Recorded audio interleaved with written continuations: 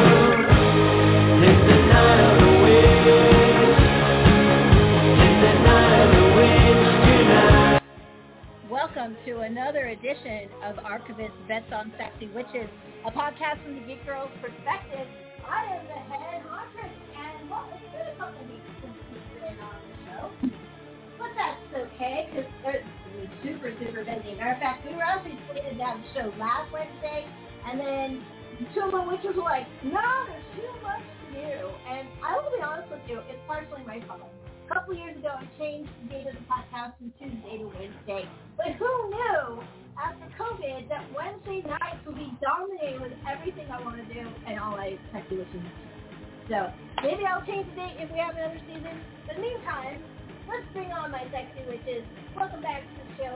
We have a wonderful getting ready for the October season show for you here. So in the Los Angeles area, I don't have one, two sexy witches in the Los Angeles area. They are partners in crime. They are the evil ones. They run Orange County with an iron fist. Please welcome to the show, the Enchantress of Nevermore, who, by the way, is rocking it with the Sandman. Raven Jasper Haas, how you doing? And Aaron Winslow Leach Kogan. Welcome. I'm going to tell you every time, I'm not in Orange County, man. I'm in L.A. County. Fuck Orange County, and no offense to Orange County. Well, between the two of you, you've got the metro L.A. area locked up. You're like the Wicked Witch of the East and the Wicked Witch of the West. Those are your dominions. Exactly. But if you unite together, you will bring down the other houses. Right. No, it's true. It's kind of, gatekeeper, keymaster kind of thing. Exactly. Yeah. So, we have got to get these two together. Hold that thought just for a moment, because we are definitely getting right back to you. I want to bring on the other sexy witch in the panel. In Atlanta, Georgia, the voice of violence, the son of celluloid, and all things creepy, spooky, and Halloweeny. Please welcome to the show the voice of violence himself, Nathan Hamilton. How you doing, sir? Welcome here on the Sexy Witches. My dirty. Hello, ladies, gentlemen, and everything in between. It is good to be here. Good to spend a Wednesday talking about spooky and geeky and all kind of fun shit. Yeah. I really enjoyed talking speaking to all of you. And at 9:30, our guest tonight, Mr. Actor, Professional Wrestler, and Artist, Jon Devlin, will call in, and we're going to talk about our subject of this year's Halloween Horror Movie Marathon Madness, folk horror, Lovecraftian, monster lore, all sorts of fun stuff. But first, I'm going to throw it out to Raven and to Aaron, my sexy witches in the Los Angeles area, because the reason why we postponed it is because they went to something awesome last Wednesday, and they really wanted to do that. So I allowed them to do that. But they've been doing all sorts of stuff. So the floor is yours for the next half hour or so. Enjoy yourselves. I'll be listening. Okay. Well, man, I did two things, but we did one thing together. You want to talk about our together thing first? Sure. Let's jump into it. Right. I guess the thing that I want our audience to know is Samuel Taylor Coleridge did a lot of opium and wrote the poem Xanadu, but it's like nothing compared to the mountain of cocaine that the people involved with the movie Xanadu apparently must have done. And allegedly, you and I went to the Frida together. Yes. So first of all, I got to say it's pretty cool that this was our first time hanging out in person and not as just disembodied voices. So that was pretty cool. Space. Yeah, and we both have loved the Frida individually, so it's kind of cool that we got to go there together. This particular event was a fundraiser where 20% of the ticket sales went to Olivia Newton-John's nonprofit, and it was sold out. There were people in strollers, and there were people with walkers, everyone in between, and even the people that seemed to be dragged by their partners who had no idea what they were about to embark upon. They were all having a great time. The energy was really awesome, and even though I had just watched Xanadu the week prior, it is an entirely different movie on the big screen. And it is no doubt. acid-induced and I make that mountains of coke. Mountains of cocaine. Daily. That must have just been their daily life. Had to have been. So many things that shouldn't go together, and I'm still not sure if they do, but they somehow work. Gene Kelly is stuck in 1945, and the 80s is just shoving this round 80s peg into a 1940s square. And in the case of one musical number, literally as Fee Waybill and the Tubes meld into a conglomeration of 40s-ness, including Apache dancers for some reason. Was that a 40s thing? I don't know. But there's sailors, there's zoot suiters, there's, of course, big band, and somehow they all come together to do a musical number, like you do. And I'm pretty sure, and in then that there's moment, roller skates everywhere. Right, yeah. In that moment, I think they invented electro swing and just didn't know it yet. Yes. Really the case could absolutely be made. Absolutely. And speaking of the audience, like you were saying, how many 40-year-old movies do you go to where people coming on stream get applause from the audience? That was wonderful. I've never seen that before. And also, people were applauding after every song like it was a live production. Right. I've never heard some people singing along. I heard some of y'all. Yeah, it was right. very cute and very sweet. I waited for the credits. I was polite. A few of us actually unapologetically love Xanadu. I won't go into it anymore. It's a personal affliction, but I absolutely adore that movie. Anyway. A lot of people have guilty pleasures, and I'm not guilty about Xanadu at all. I'm proud of it. Good. I agree with you. Even the weird ass, as we were discussing, Don Bluth animated sequence in there. Yeah. It comes out of nowhere. Who cares? No, of course they become animated now, like you do.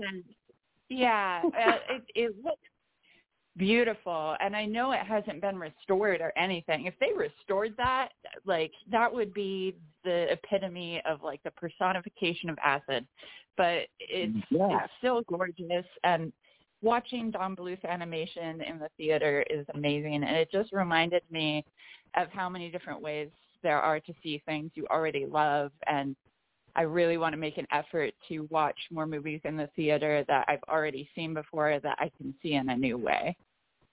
Here. Well, it's a good year to do that. 1982 was one of the best years in the 80s for movies, and they're all being re-released in the theaters. Right on. Right. Yeah. Well, let me just tell you what I did on Tuesday, and then Erin, I know you have a lot more that you did. I think mine's going to be a little shorter. In celebration of Liz's birthday, a friend of mine got me tickets for my birthday to the Hollywood Bowl to go see Amadeus with the LA Philharmonic singing live. So cool. This was my first time at the Hollywood Bowl, and I had garden box seats. I would never be able to do this on my own, so it was a really once-in-a-lifetime experience for me. And I went with one of my best friends from high school, and it was so cool walking in and handing your ticket to people looking at you are you sure you're in the right section? And then it's I am in the right section. I'm in the rich people section. Don't know why, but here I go. And the conductor was a lady, Sarah Hines, wearing 5-inch heels the entire show.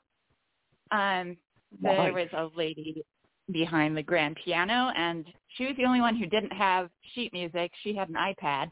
That was pretty sweet. And then there was a harpsichord, and there was a bright, flaming red harp on stage. And Amadeus is already my favorite movie, so I knew it was going to be special. But some of the things that they have to figure out live, how to do live, was especially impressive. And my favorite part was Salieri flipping through Mozart's portfolio. And as he's flipping through, he can hear segments of songs that Mozart wrote. But every time the page flips, the song changes. And the orchestra had to do that live, but also keep up to make it look like it's going with the movie. And they just did 20 songs in a row, but just in little snippets without missing a beat. It was so impressive. And if you ever have the opportunity to go to the Hollywood Bowl for anything, do it. But especially these LA Philharmonic ones, they have a little bit different rules, so you can bring in your own picnic basket. For the LA Philharmonic ones, you can bring in beer, you can bring in wine and sandwiches. There's 20 restaurants there, so it's not like there's not food. But if you don't want to take out a second mortgage to eat their barbecue there, bring your own sandwich, bring your own wine, and just and wine, chillax. Yeah, dude, it was magical. The weather was perfect. It was just sunset when the movie started. And it was definitely something I'll remember for the rest of my life. So go to the Hollywood Bowl if you can. Also, Amadeus rules. Right on. Yeah, Hollywood Bowl is absolutely got to be in the top 3 magical settings in Los Angeles. I'm actually kind of hard-pressed to think of better. Yeah, it's beautiful. Right on. Well, I did a couple things. We should also mention we do have an upcoming thing that you and I are doing in real life, in Meat Space. We're doing the Suspiria. Yeah. Oh, you're going. Yay. I thought you were talking about Ghostbusters. We're doing that, too, at Hollywood Forever. We got all sorts of stuff. Yeah. Yes. Yeah. Suspiria. Ghostbusters in an actual cemetery, yo. It's going to be awesome. And again, picnic dinner. There's lots of food trucks around, but picnic dinner and bring in your own wine and what have you, and it's a blast. It's the cemetery where all the famous people are buried. Exactly. One of them, Hollywood Forever. So the newest celebrity there, I think, is Chris Cornell. He's buried by Joey Ramone. Aww. Yeah, it's a shame that's there, but it's nice that we can honor them and stop and say hi. I always stop at Mel Blanc as we head in.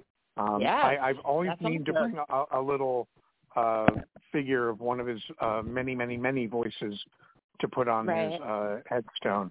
One of these days, I'm going to have to do that. Maybe I'll do that for Ghostbusters. That would be appropriate. Right? I think it's got to be done. I did a couple things of note. I went and saw Scripts Gone Wild, which is a bunch of celebs doing a reading of a script on stage live. But the wrinkle is, A, they're doing it for charity. The one I went to was for a nationwide MS charity.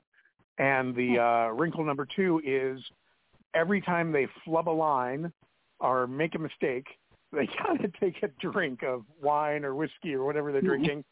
And at the beginning, the audience chooses 2 words that you know are going to be repeated a lot that they have to drink after. And we were such sadistic bastards, knowing that the script was Creep Show that evening, that we made the 2 words meteor and cake. And we trashed that poor cast, but it was so much fucking fun.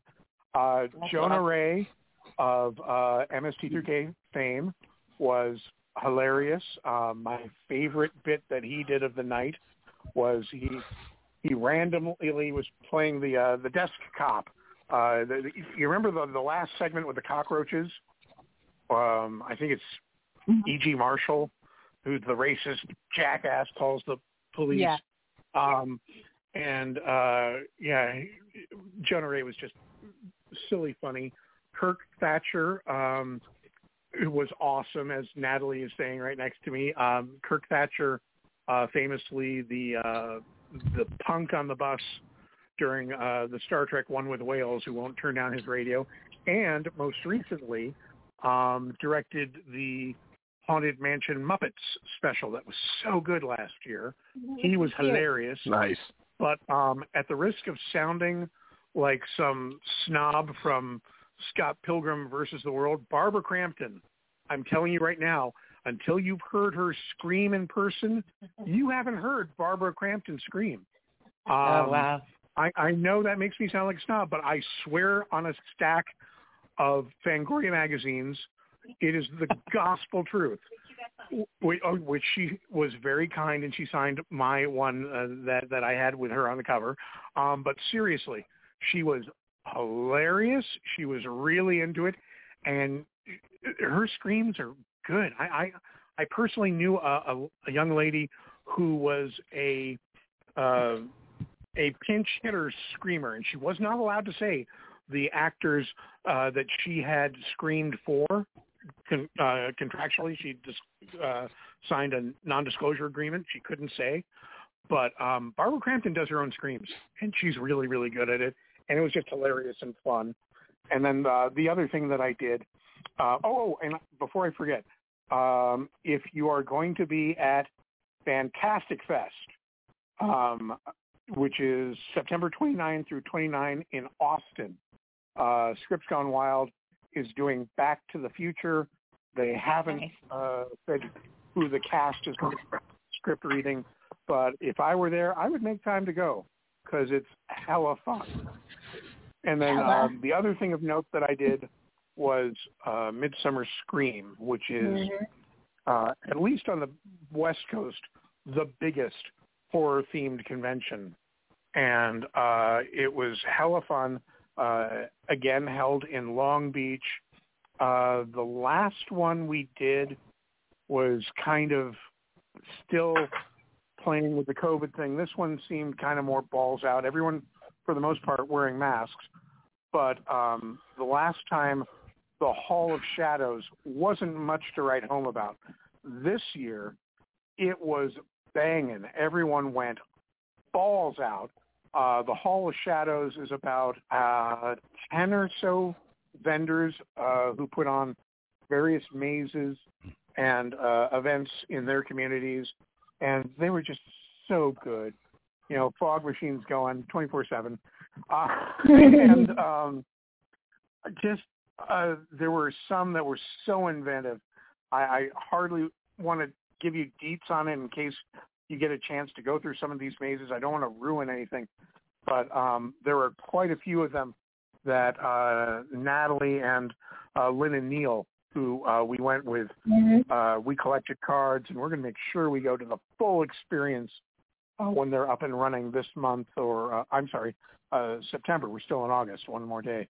But yeah, next month in October, there's going to be so much going on in SoCal, I'm happy to say. The other thing, of course, was all the great guests. I got to meet Christine McConnell in person, who I just adore. She did a panel on Saturday. Unfortunately, her voice went out and she didn't do Sunday, but she was such a doll in person. And the little panel that she did was not quite as in-depth as the one 2 or 3 years ago that was really focused on the production of the Curious Creations of Christine McConnell, which is still one of the best things you can do in the spooky Halloween season. I can't recommend enough. It's still on Netflix, thank God. But she talked a little bit more about what she's doing now and about her new house and what she's doing to it. And she's so cool. And then a lot of time was spent on the dealer floor. I got an amazing haunted tiki set. That's just gorgeous. The envy of my tiki collecting pals. Bob Gurr, the Disney legend and Imagineer, creator of the Doom Buggy used in the Haunted Mansion, was there signing and taking pictures with people. I got to meet seriously, very much like royalty. I got to meet the lady who was the face of Pazuzu in The Exorcist, and she signed a Funko Pop to me that said, "See you in your dreams." And she signed it, "Sleep well." And it's just all kinds of that. The one thing I would say, if you're looking to go next year, and you should look to go next year, is seriously consider dropping some coin on the gold bat, the upper level VIP pass, because lines to get in and lines for the Hall of Shadows are stiff. Lots and lots of people. When they say this is the biggest horror convention, at least as far as people attending, for sure. As far as exhibitors and panels, pretty well attended too. Let's see, Greg Nicotero was there signing and did a panel.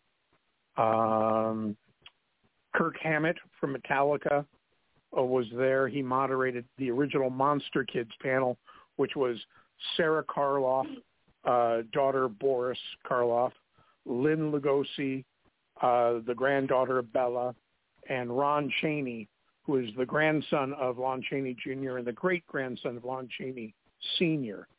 They all are still pretty much in the business as far as promoting their famous fathers and grandfathers' work.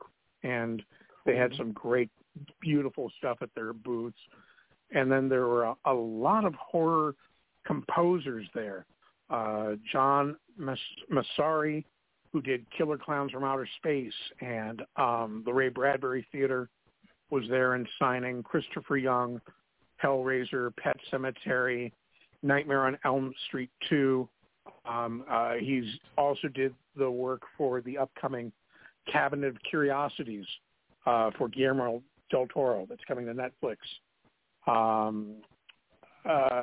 Harry Manfredini, who did Friday the 13th and some of the sequels, Swamp Thing, Wishmaster, there and signing, and a lot more people there and signing. Almost all of the new Munsters, minus Rob and Sherry Moon, were there signing, and it's just great to see. And as we've mentioned here time and time again, ain't no fan crowd like a fan crowd of horror people. They are just some of the nicest folk. Absolutely. Dragon Con is starting here this weekend, so everyone is gravitating there. I wonder if I've always wanted to compare the two crowds, but I don't have the fundage this year. So next year I'm gonna go to some cons. Yeah. But that sounds awesome. Like all the stuff that you guys are doing. I knew that I was following you on Facebook, and I'm like, oh, they're doing this, they're doing that. Everything is kind of cool. So when is the actual? Can you say it again? That when you guys go to see Suspiria in the graveyard? Oh right, yeah. Suspiria is coming up September 17th, and again, that's for Ghostbusters. Cinespia, which is spelled Cinespia at Hollywood Forever Cemetery. And it's lay out a blanket or get one of those really low chairs and bring a picnic basket, or use one of the fabulous food trucks. And I'm hunting high and low for a bag of Stay Puft marshmallows. Wish me luck on that one. And then, a couple, 2-3 bottles of wine and maybe a little after dinner drink thing, and we should have a hell of a good time. Well, we'll definitely have to, since it is a sexy witch movie.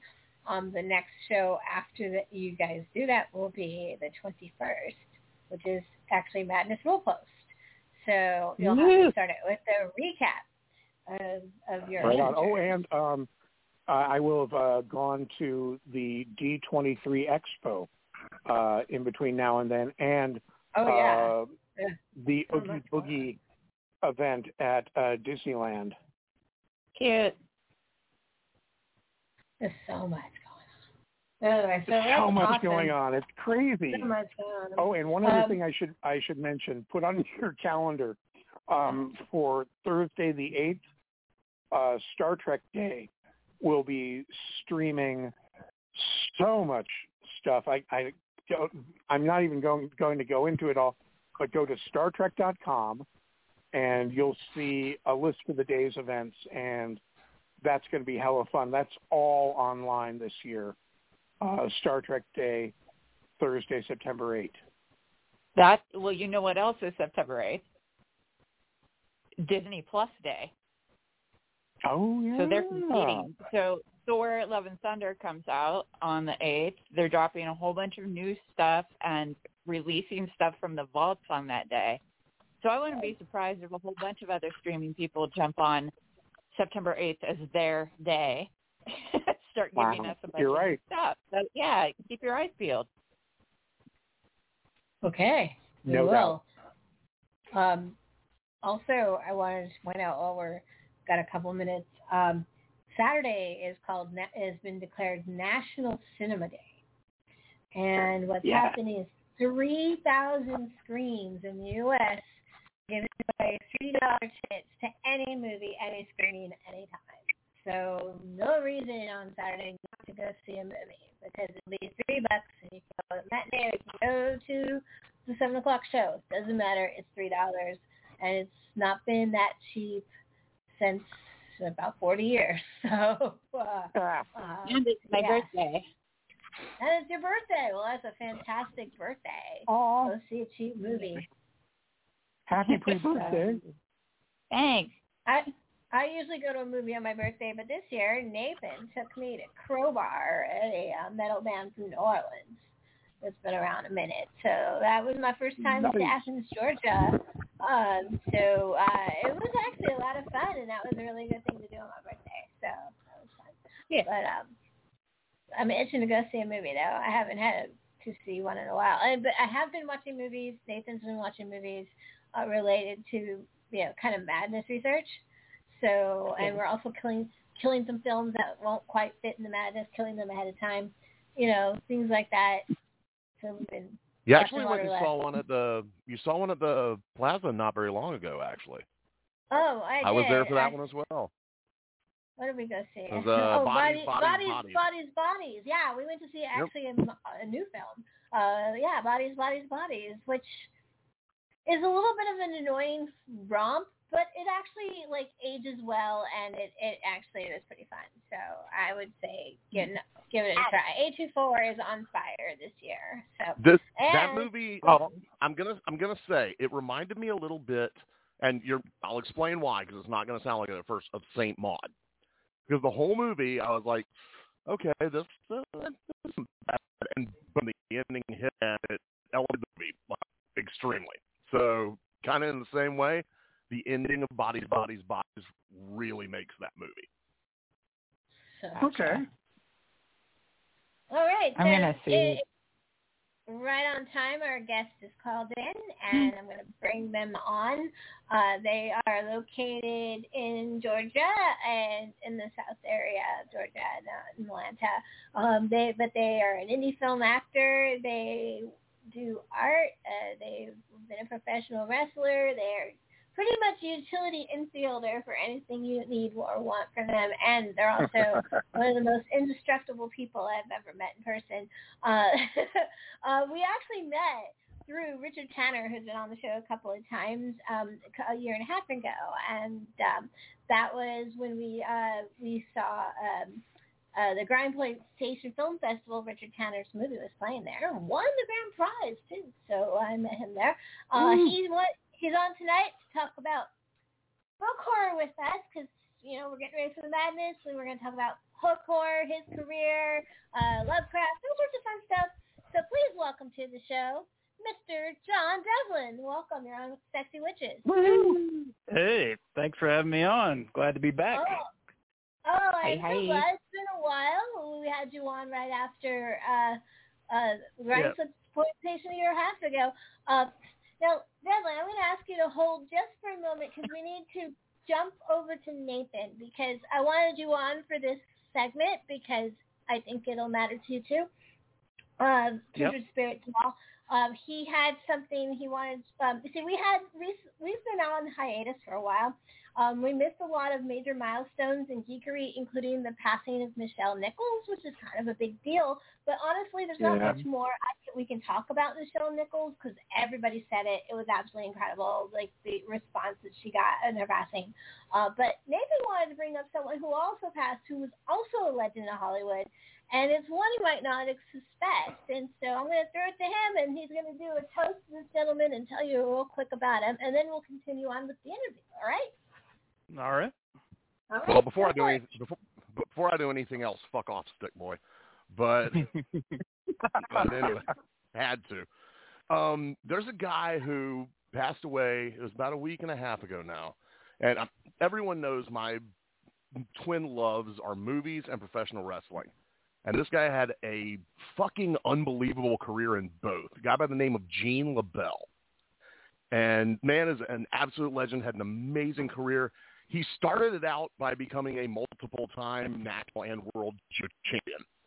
And then on the set of Hornet met Bruce Lee, and Bruce Lee taught him striking. He taught Bruce Lee grappling, and then they trained with Chuck Norris, and they trained Roddy Piper and Ronda Rousey, everybody else you can think of. In 1985, he actually wrote a book called Professional Wrestling Holds, so he literally wrote the book on it. And people still bust out new moves out of that. And Bryan Danielson, who has a good argument for being the best in the world right now, on Dynamite every Wednesday, when you hear him call his finishing hold the LaBelle Lock, that's why.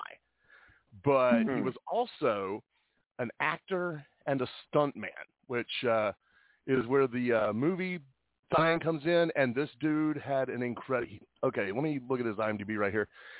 Stunts, he has 252 credits. As an actor, he has 156. His first credit was, here's how long he went. His first credit was Audie and Harriet, and the last one was 24. Which is crazy. A long career. And in between, I'm going to read you a short selection of the movies and TV shows he was in. The Munsters, Hell Up in Harlem, Cleopatra Jones, Kolchak the Night Stalker, Little House on the Prairie, Airplane, Beastmaster, White Dog, Army of Darkness, Friday the 13th, 5, Laverne and Shirley, RoboCop, Lost Boys, Hard to Kill, Sandlot, The Gambler, Blackula, The Stand, Golden Child, Alligator 2, Trantor Suit, Darkman, Tracy, Total Recall. Like, this dude's career was, he was in, let's see, 3 Elvis movies, 4 Planet of the Apes movies, all 6 Blood Fist movies, and he's the guy that Brad Pitt's character in Once Upon a Time in Hollywood is based on. And he's also the man who, on the Hard to Kill, when Steven Seagal was telling all of the stuntmen that he, as a master of Aikido, could not be choked out, Gene LaBelle choked him out and he shit himself, and there is video proof of it. So Gene LaBelle was the fucking man when he did all kind of incredible shit in his career, and he doesn't often get the credit and the plaudits he is due. So I'm doing a memorial shot right now to Gene LaBelle. Here. Quick question, Nathan. Gene LaBelle was the inspiration for Brad Pitt's character in Once Upon a Time in Hollywood, correct? Yes. Yeah, that's what I thought. So that's I didn't know that one. Spoiler alert for a film that's been out for a while. It is I would say so. So in some ways he does get an homage because Quentin Tarantino set it up that what happened if Charlie Manson went to this guy's house instead of Roman Polanski's? Well, it wouldn't have ended the same way. No, it would not have. Right. That's so I have a lot of mixed feelings about that movie, but the ending is solid. So here's here. So Mr. LaBelle. Yeah. So and Devlin, you're also made of Teflon or rubber or something. Because I mean, I don't know if you can take bumps like that guy could, but you can take some bumps, dude. Yeah, I take a beating. So you obviously are, we talked about that you do acting and you have been a professional wrestler in the past. So what made you decide to pick those things up in, you just said, I'm going to go and wrestle people? Well, I've since I was a kid, I always wanted to be a pro wrestler. I just can't stand to just watch. I gotta do the thing that I love. And I was told growing up that I was too small and to think about doing something else. I would never make it. So, I decided to be a rock star instead. And I pursued that for a little bit. Didn't really work out. Hard to find a death metal drummer in South Georgia. So I ended up pursuing the wrestling instead. And, things were changing. The 80s were over, the steroid trials. So they started going to smaller guys. So the chance of me making it anywhere went up, and I was more athletic and less big guys were marketed. So yeah, I did it for maybe 15 years on and off. I took breaks here and there to do a band or something like that, but and sometimes you just get burnt out from driving and getting beat up all the time. But you also pursued an acting career almost simultaneously, and it's funny because you go to your Facebook page, and you're always like the person that's in the foreground or the background where they pull focus, but you're there right in front. There's a picture of you in scrubs like that on your page. So I mean, you get relatively steady work down there. Yeah, I keep busy. I mean, if I'm not working on somebody else's project, I end up just doing my own. So, I get around. And, of course, Amazon Hotbox, I believe, was the first one I did that kind of kickstarted it, which, Nathan had a hand in that. And, that was a fun time. They were actually looking for wrestlers, so that's the connection there is, how that kind of led into it. And you've also killed Nathan on camera. Yes, I did. Cut my he deserved face it. off, no less. He often complains about that you killed him. He that's why he's like, fuck you, sick boy. One of these days, I'm going to damn it. Yeah, and I got to wear your beautiful face. Yes, you did.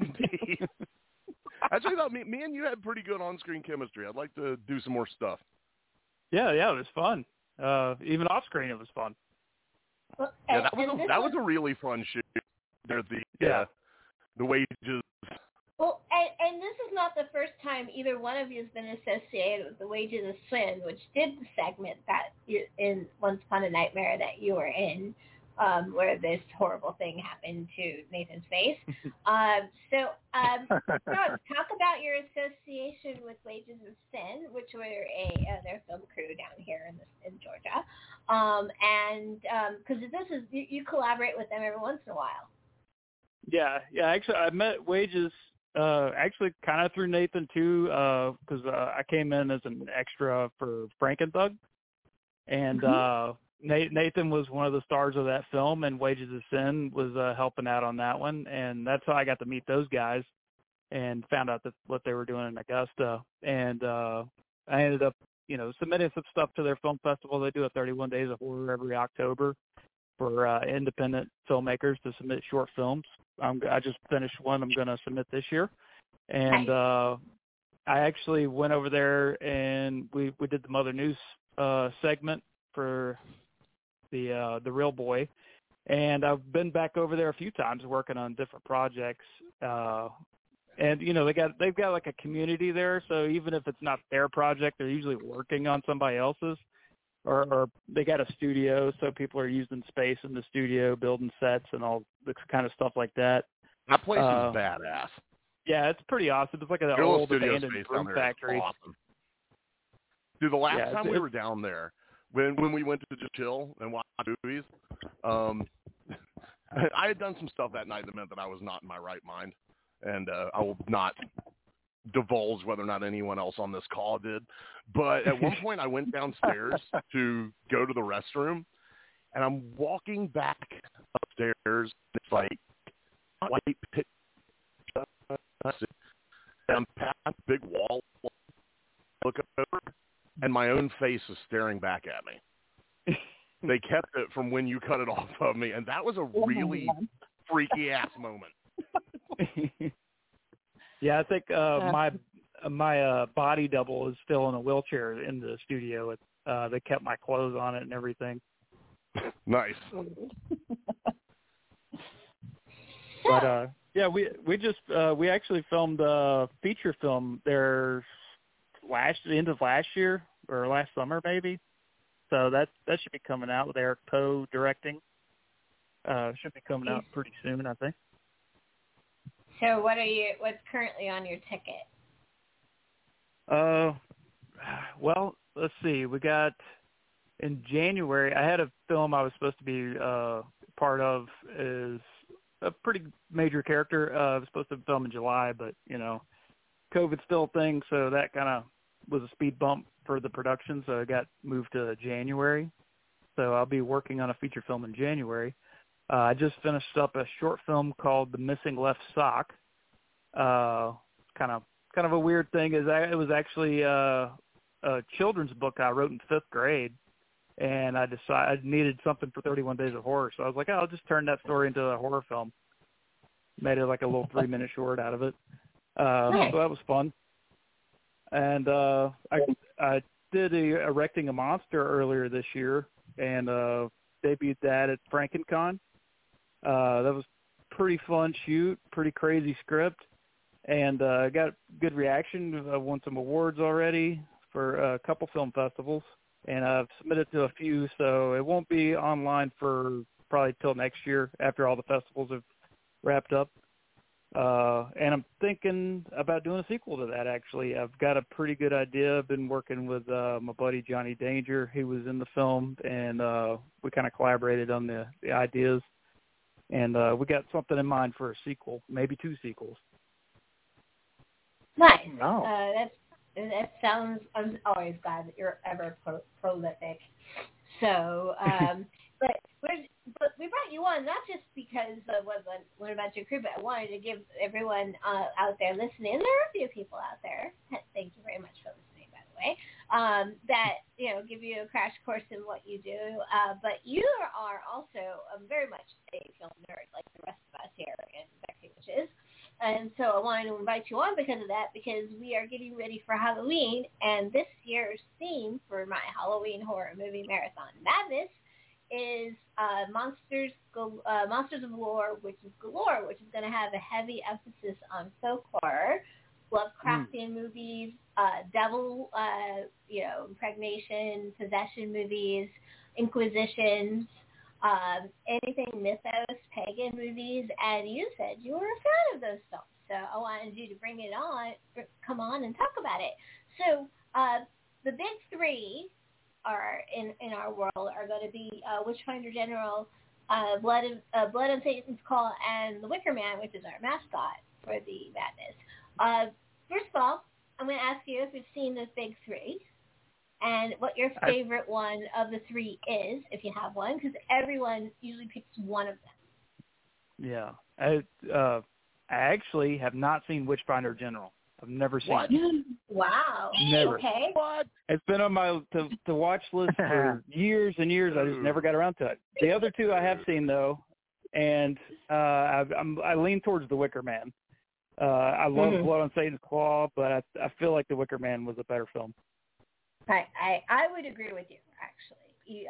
Wicker Man, it actually was kind of an inspiration when I first saw it.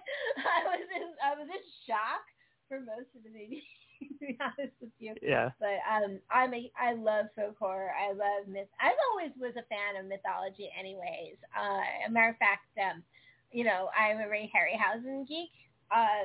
Loving the Jason and the Argonauts and Clash of Titans and all that stuff, which will play into the madness this year as well. But folk horror is something I know quite a bit about, yet there's so much I don't know. Like, I have the box set that came with that documentary. I haven't opened it yet. And you got a lot to watch. Yeah, I'm saving it for the madness. So tell me some of your favorites that maybe people don't know as much, because everyone knows the big three. Even though you've never seen Witchfinder General, you knew about it. You know who's in it. Yeah, you know what I know about it. Yeah, it's a legendary film. Yeah.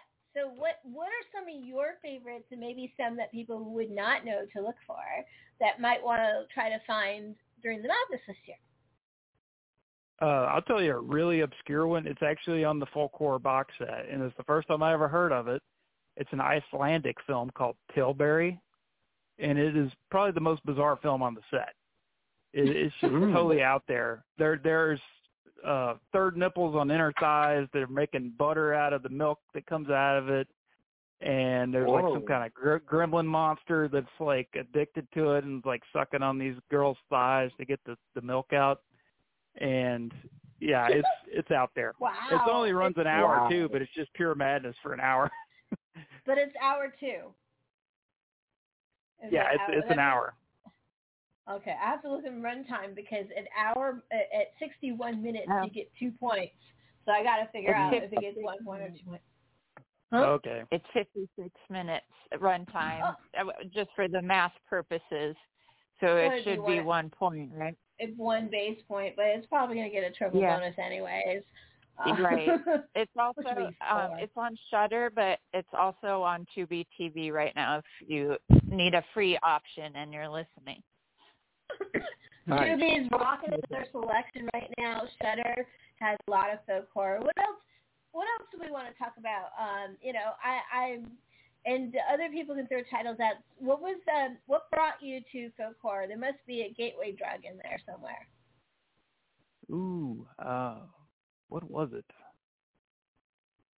I jumped to say the Wicker Man, but I feel like there was something else. I just can't put my finger on it. Like I said, for me it was classic mythos and stuff like that. It was an easy jump to. I've always liked fairy tales as horror films, anyways. Like one of my favorite is a Basque movie called the Devil and the Blacksmith, and it's a Basque language movie, and it's a straight up folk horror. It is a fantastic movie. I'm probably going to give it. I was going to put it as a secret film. I'm spoiler alert for the madness, but I decided not to. I'm going to make it a special because I want a lot of people to watch this movie. But I also want to say, if you haven't seen it yet and you're listening now, absolutely do not, and I repeat, do not watch the dubbed version. I don't normally not say that because not all horror films it matters if it's dubbed or not. Sometimes, like a Spanish or Italian film, it might make it better. But as Nathan would say, but in this case, you lose performance if you don't use the native Basque language, and you have to change it on Netflix. You have to go to Netflix and actually change it to Basque language with English subtitles. Watch it that way. It is fantastic. It is absolutely one of the best films. I love Basque movies. They will come into play during this because Basques is basically, they have their own language. They're basically like the Welsh of Spain. They every once in a while go to war with Spain and try to secede, and Spain goes, no, we're richer, we can keep you. And they go, okay. It happens like every 20 years or so. It's rather amusing. Sometimes Catalonia and Basque will fight against the rest of Spain, and that doesn't work. It never works. But anyway, so they're feisty, and so are their films. But there is a lot of folk horror coming out of the Basque region. Witchin' and Bitchin' is also from the Basque region, which is the ultimate folk horror movie because it's about the Wilhelmina. Gigantic Wilhelmina in the middle of it. There's sexy witches all through that movie. Have you ever seen that, John? Any Basque movies? What? Have you I saw The Devil and the Blacksmith. Yeah. Did you like that? That was awesome. Yeah. I loved it. I can't recommend that film enough. But any of the films if you haven't seen Witching and Bitching, absolutely. Oh, yeah, I saw that one too. That was Alex de la Iglesia. Yeah. Yeah, he's amazing. He did Day of the Beast too. That was awesome. Yes, he did do Day of the Beast, which is amazing. It's one of the best Christmas movies ever. And I will say that a devil is going to come into play quite a bit during the madness. But when I mean the devil, I don't mean just, there will be regular devils, but I'm talking about biblical named demons and devils. Like, you have to actually, the historical names are what gets the bonus point. So, and some of those can be easy, like Lucifer, right? Yeah. So that means if you binge Lucifer, the TV show, oh my God, you're going to make so many fun. But, but there's also lots of others, Beelzebub and Asmodeus. And, I actually, Nathan and I watched this really dry thing today on Christian demonology. So I wrote down a bunch of names. I thought it was entertaining. Oh, it was good. No, it was good. It was just dry, It wasn't like it was a guy with a microphone, basically, with backgrounds.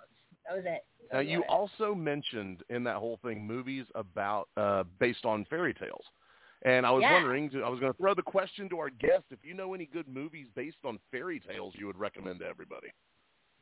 Hell yeah. Devlin, Company you of think of at Wolves. least one. Company of Wolves. Company of Wolves. It's in 4K on Blu-ray. Yeah, it's got Angela Lansbury in it. It's Little Red Riding Hood. Neil Jordan. That's got a rare information. Really underrated. Oh, the transformation in the back half of that movie is fantastic. So. Yeah. Of course, there's also Mother News. That's a good fairy tale movie. There it is.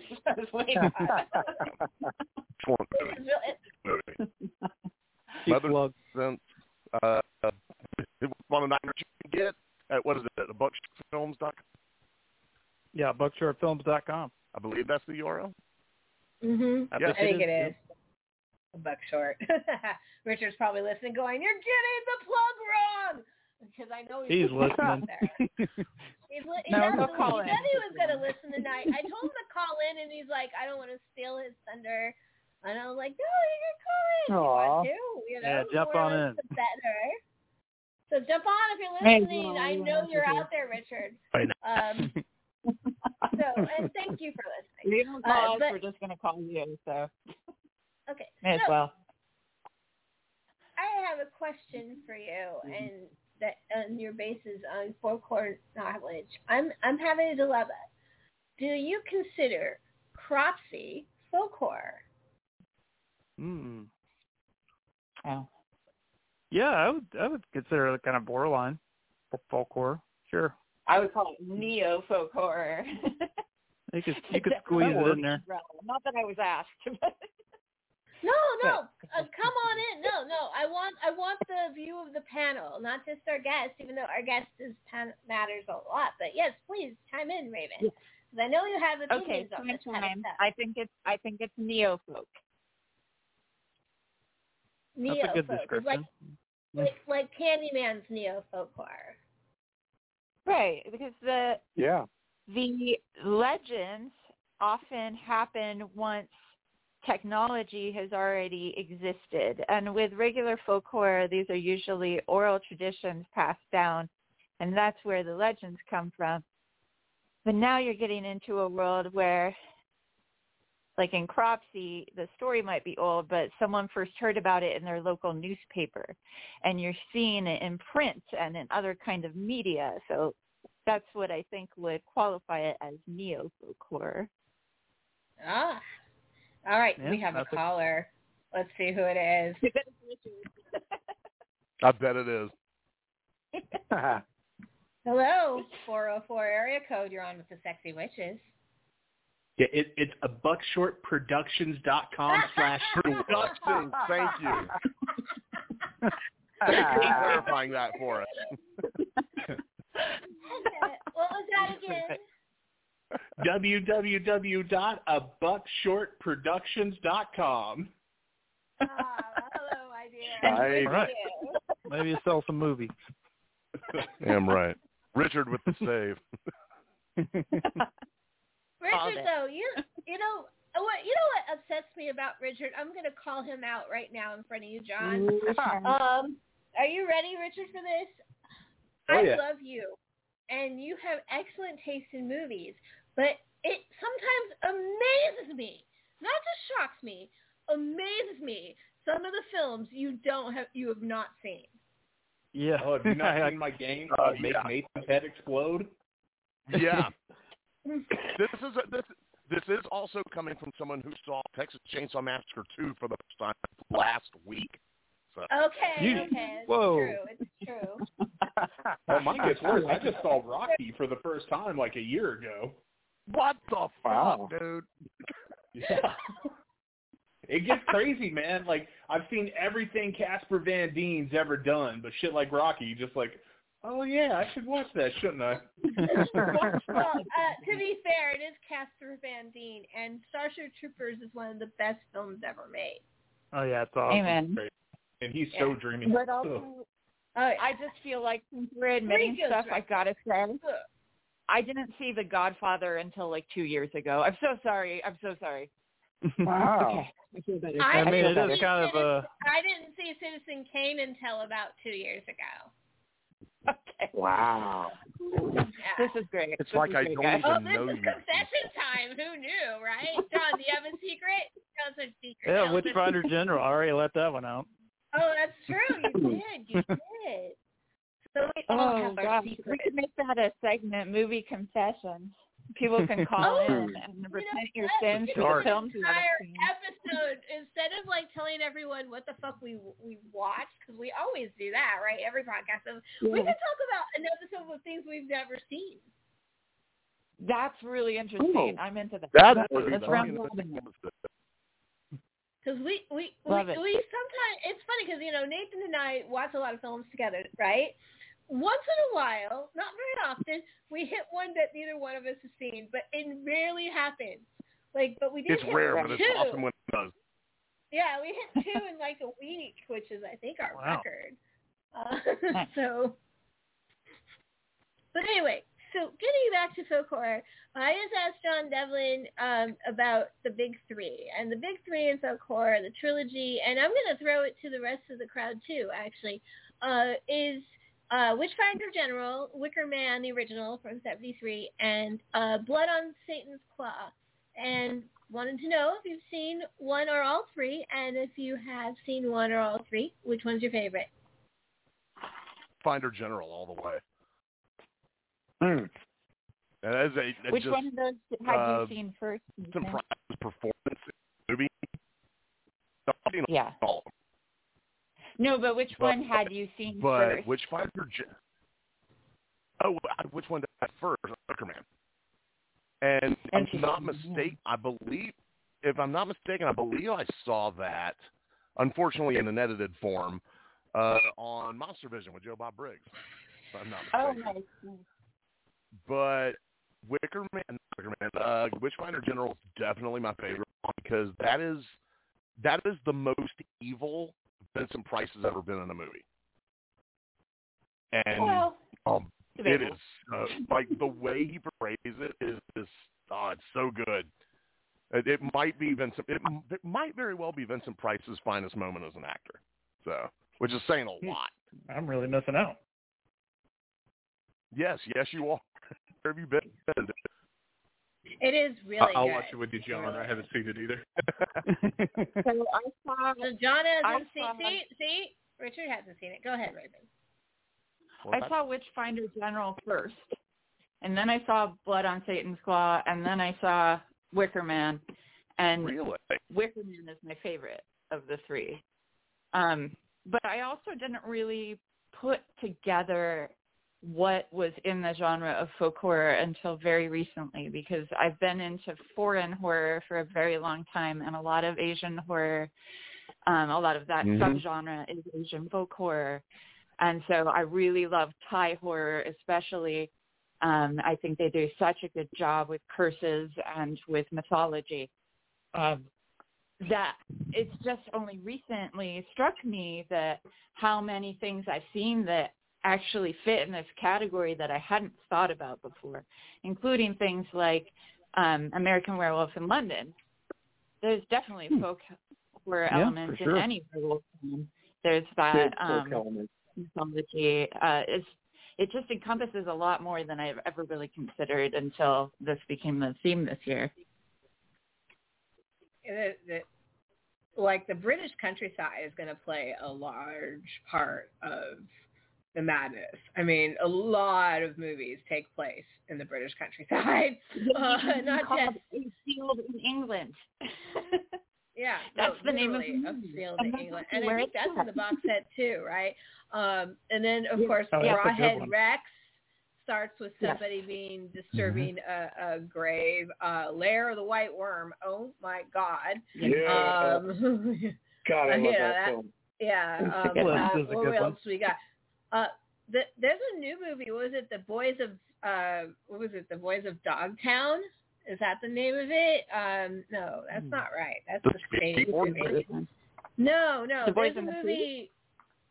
There's a movie in what was it?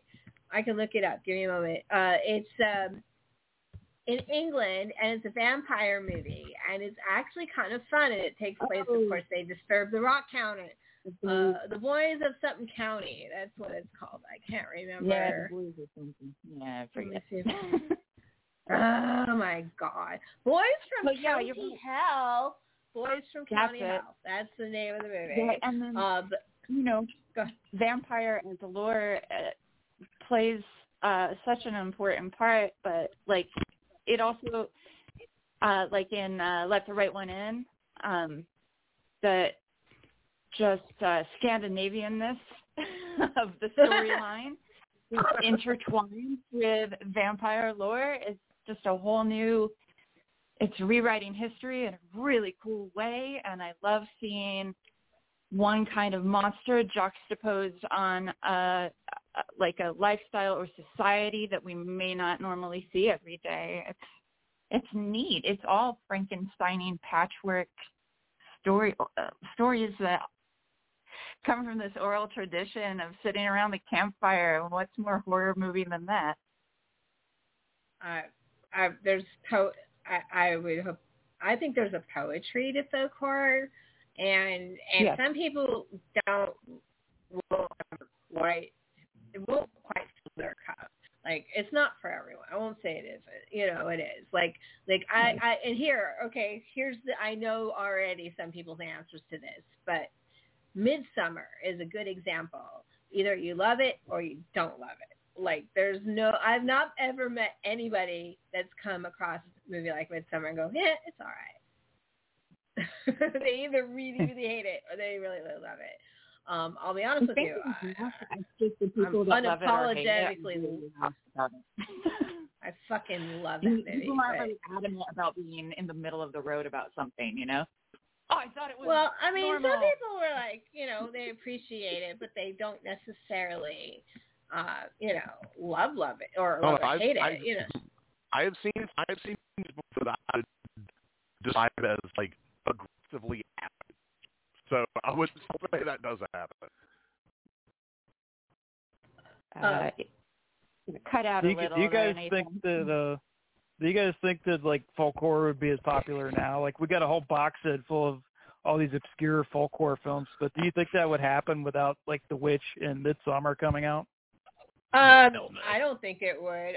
I think that they were surprise hits or was part of it. I was already planning to do folk horror before that box set came out, but once the box set dropped, I was like, I have to do it because all the films are available. So, you know, I wanted to make sure people could, because, you know, the thing, even though the horror movie, I frame it as a contest, it's just a plot device. It's really about the language of movies and discussing films. And I want people to watch the movies. You know, that's the point of this. And, you know, I've used the madness to train myself and to teach myself about movies. I didn't know shit about slasher movies until I did a madness. And that was actually the first year I had to bring in an outside judge because I didn't know the movies well enough. So I deep dove into slasher movies that year. We watched all 72 original video nasties in a madness. You know, we've you know, so this year I wanted to do something, and last year was kind of an action picture movie year. It was a very different year. So I wanted to change it and flip it on its head and do something a little different. So I thought folk horror, and it's timely. I just happened to blow up, right? So I love Midsommar. I laughed through that movie though. I thought it was funny. Seriously, I thought the movie was hysterical from beginning to end. But I also feel that way about The Wicker Man. I think that movie is hysterical. It's really funny. I think people miss how dark and funny it is, but the humor is very dark, but it's still funny. At least I see it as a funny movie. Does anybody agree? Remind me not to take any drinks with you. I don't know. It just reminded me of my mom was telling me of the first time she saw Clockwork Orange in the theater, and she had taken acid, and she was the only one laughing, and she felt so paranoid she had to leave and wasn't able to watch it until later. And I kind of feel like maybe you and my mom should go to the movies together, but she passed away. But I'll summon her on Halloween. It's okay. That being said, I think Midsommar. Sorry, go ahead. Go ahead. Okay, I was just going to say Midsommar hit me a very different way than I think it would most people, because I had just left a relationship exactly like the one they had shown. I did not get to end it the way she did, and I wish I could have. So there's some regrets there on my part, but especially the making you feel bad because he forgot your birthday, like that actually happened to me. Exactly. And so that wasn't hilarious to me. But the ending, I certainly was smiling a lot bigger than Florence Pugh was. Well, I don't consider Midsommar funny. I was saying The Wicker Man's funny, but I laughed through the Midsommar. I thought it was funny because I was reading it on a different level than other people. Right. I was just like, oh my God, this kid is fucked. This kid is fucked. Oh my God, yes, this kid is fucked. Oh, now they're all fucked. You know, I'm just like going, oh my God. You know, what did they get themselves into? And we're all watching and interpreting with our own lenses from whatever's going on in our life right then, too. One of the reasons I think folk horror is doing so well is because of our pandemic. Absolutely. This remnant, like deja vu of Plague Days.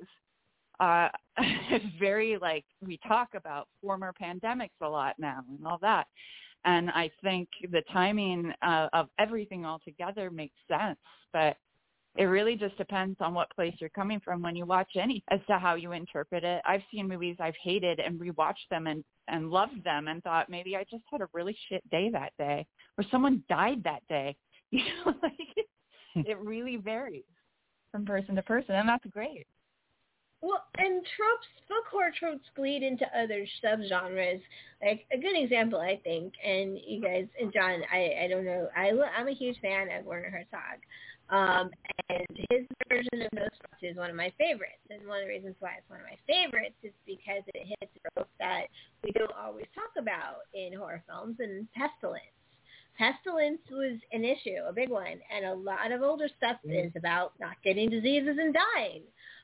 You know, and that movie covers, instead of, I mean, Klaus Kinski, okay, yes, he's still sexy through the makeup. We can talk about that another time. But it's not about that part of the story. It's Herzog focuses on the madness and the disease that a vampire brings to a town. And so they're having madness balls in the middle of you know, like plague balls in the middle of town, and people are going crazy and just letting loose like in a Purge movie. You know, they're just, you know, it's really fascinating. Like you can see it everywhere. And that's what I really love, how influential folk horror is to other genres. I mean, it is the original ghost story by the campfire. Mm-hmm. So what's some of our favorite tropes like that? Like the one on The Boys from County Hell, disturbing the rock Karen. Stop doing that. Oh, yes. Taking a token, taking a souvenir from an ancient place.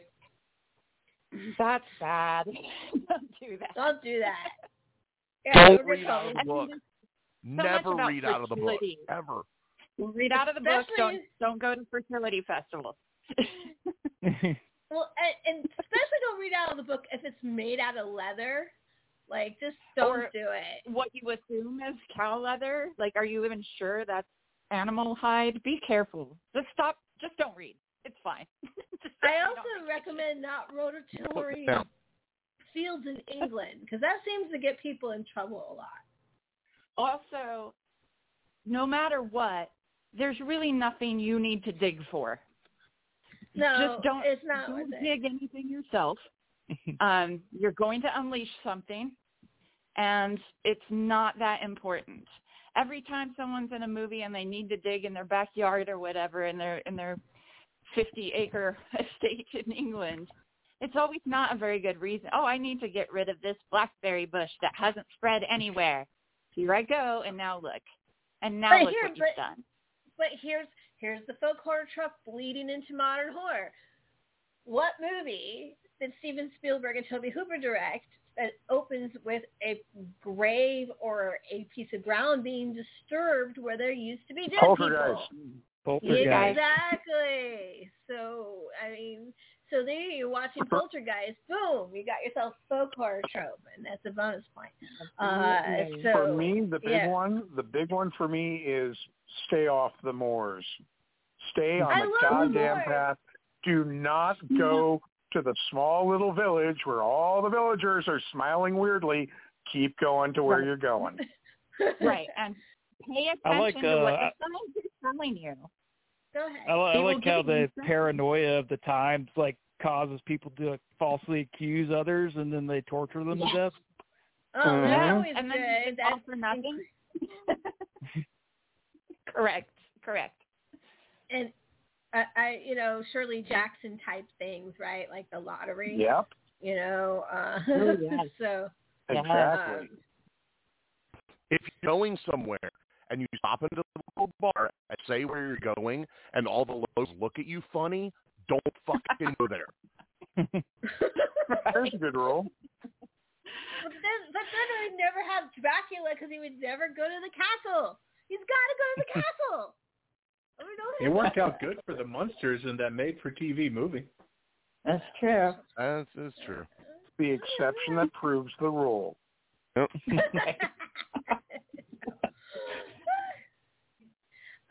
Let's see. Other tropes. I'm always like, man. The real one though is like,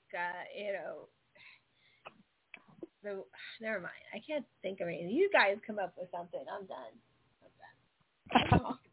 I'm off my game for a moment. Aw. Well, if there's a tune that your grandfather used to sing to you when you were little, keep it to yourself. Just keep it to yourself. When you need to hear it, you're summoning something, just stop. And if you're having an 18th birthday or, you're coming into menstruation for the first time or whatever, maybe don't go out that night. Maybe, stay in. You could. Well, I mean, you gotta talk about some human sacrifice and some infernal impregnations. Let's see, I'm back. The devil impregnating women, or a devil, but the devil in particular. Like, it's not just about the movie itself. It's about the people are doing the ritual to make it happen to some innocent virgin or women. Like House of the Devil comes to mind. I don't even really like that movie, but that's a good example. Yeah, so some people love it. Why? I have a really love-to-hate relationship with Ty West, but it's not as vile anger that Nathan has for Ty West. Nathan loves Ty West. But it's up there. We both love it. I'm hostile towards his movie Sacrament, but that's another story. We're not talking about that. I didn't like that one either. Cults are a thing, though. Cults are gonna, they're gonna come up quite a bit, whether I give them a bonus or not. Cults are gonna be in almost all our movies.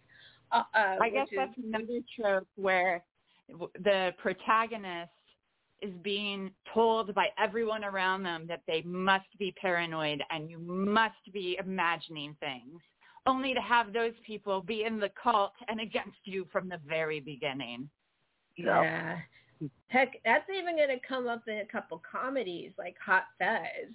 That's going to be, The Greater Good. Forgot about Hot Fuzz. The Greater Good. The Greater Good. There's like some overlap between like folk horror, like with the cult aspect, and like Lovecraftian stories too. Yeah.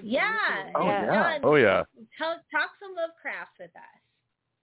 Yeah, I mean, like Lovecraft, a lot of the stories, like with Dagon, they like the town would like worship and be mutated into these sea creatures by the the god of the sea, and there's like all these deities that are extra dimensional, beyond our comprehension, that seem to brainwash these people. But that feels like a folk horror aspect to me. There's also the movie Dunwich Horror with Dean Stockwell. That's just straight up folk horror. Really weird, trippy 60s cult kind of movie. But loosely, Lovecraft. It's better than I thought it would be. Lovecraft is going to play a huge part of the madness this year, and I'm giving Elder Gods the automatic triple. Yay. Awesome. Get to revisit all the Hellboys. Yeah, are you going to watch From Beyond? Oh, yeah. Because I really love that story. It's not so much folk horror, but it's one of my favorites. Yeah.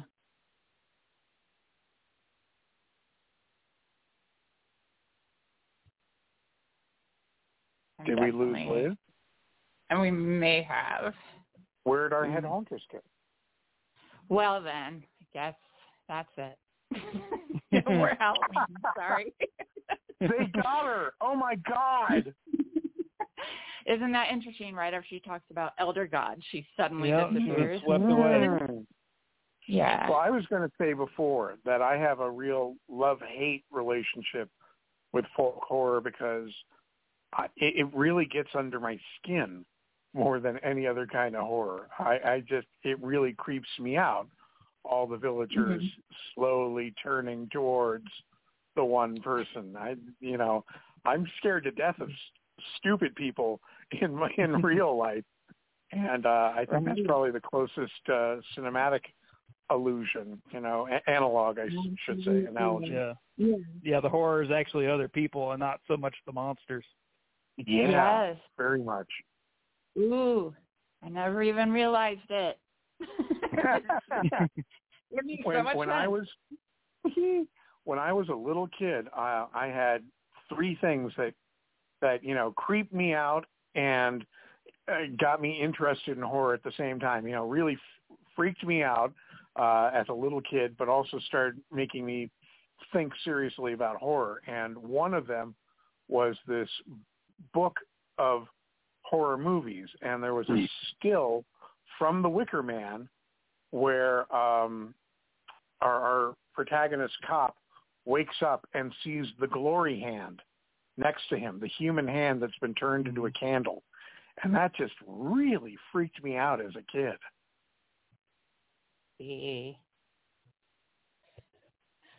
I was scared of irrational things. I could watch Alfred Hitchcock, or I could watch Nightmare on Elm Street, but I had a really hard time with people in mascot outfits. So if we go to McDonald's and they'd have like Grimace there and one of his the outfits in the 80s, I couldn't live inside. Grimace is terrifying. Nothing can kill the Grimace. Okay. If Kevin Smith taught us nothing, it's nothing can kill the Grimace. Absolutely.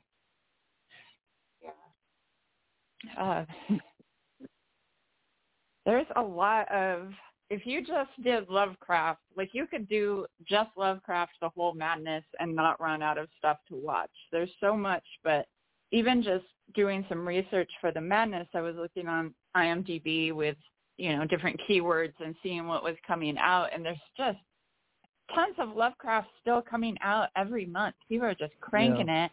There's not even like there's a new one on Shudder right films, now. A new one on Shudder right now called Glorious. Oh, that was awesome. Awesome.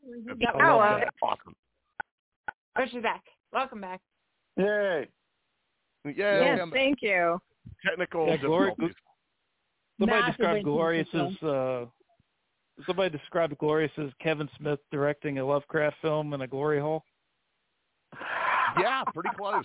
Close. Okay. That's awesome. Right. I've been stalking Rebecca McKendry, trying to get her on the show to talk about it because she directed that movie, and it's so exciting to know that she did it. Oh, she did great. Yeah, she did. So, and J.K. Simmons is so good. He doesn't even have to be in the movie to be awesome. Nice. Exactly. Such a soothing voice. He does. Speaking earlier about Barbara Crampton, how about From Beyond? Oh, man. Yeah, we were just talking about that. Yep, yeah. From Beyond is so good. Let's see. Yeah, the thing about cosmic horror I like is we don't know about what's out there, so like that's totally in the realm of possibility because we don't know what the hell's going on. Not only that we don't know, but if we did, you try to understand it, it would drive us insane. That's how far out of our understanding it is.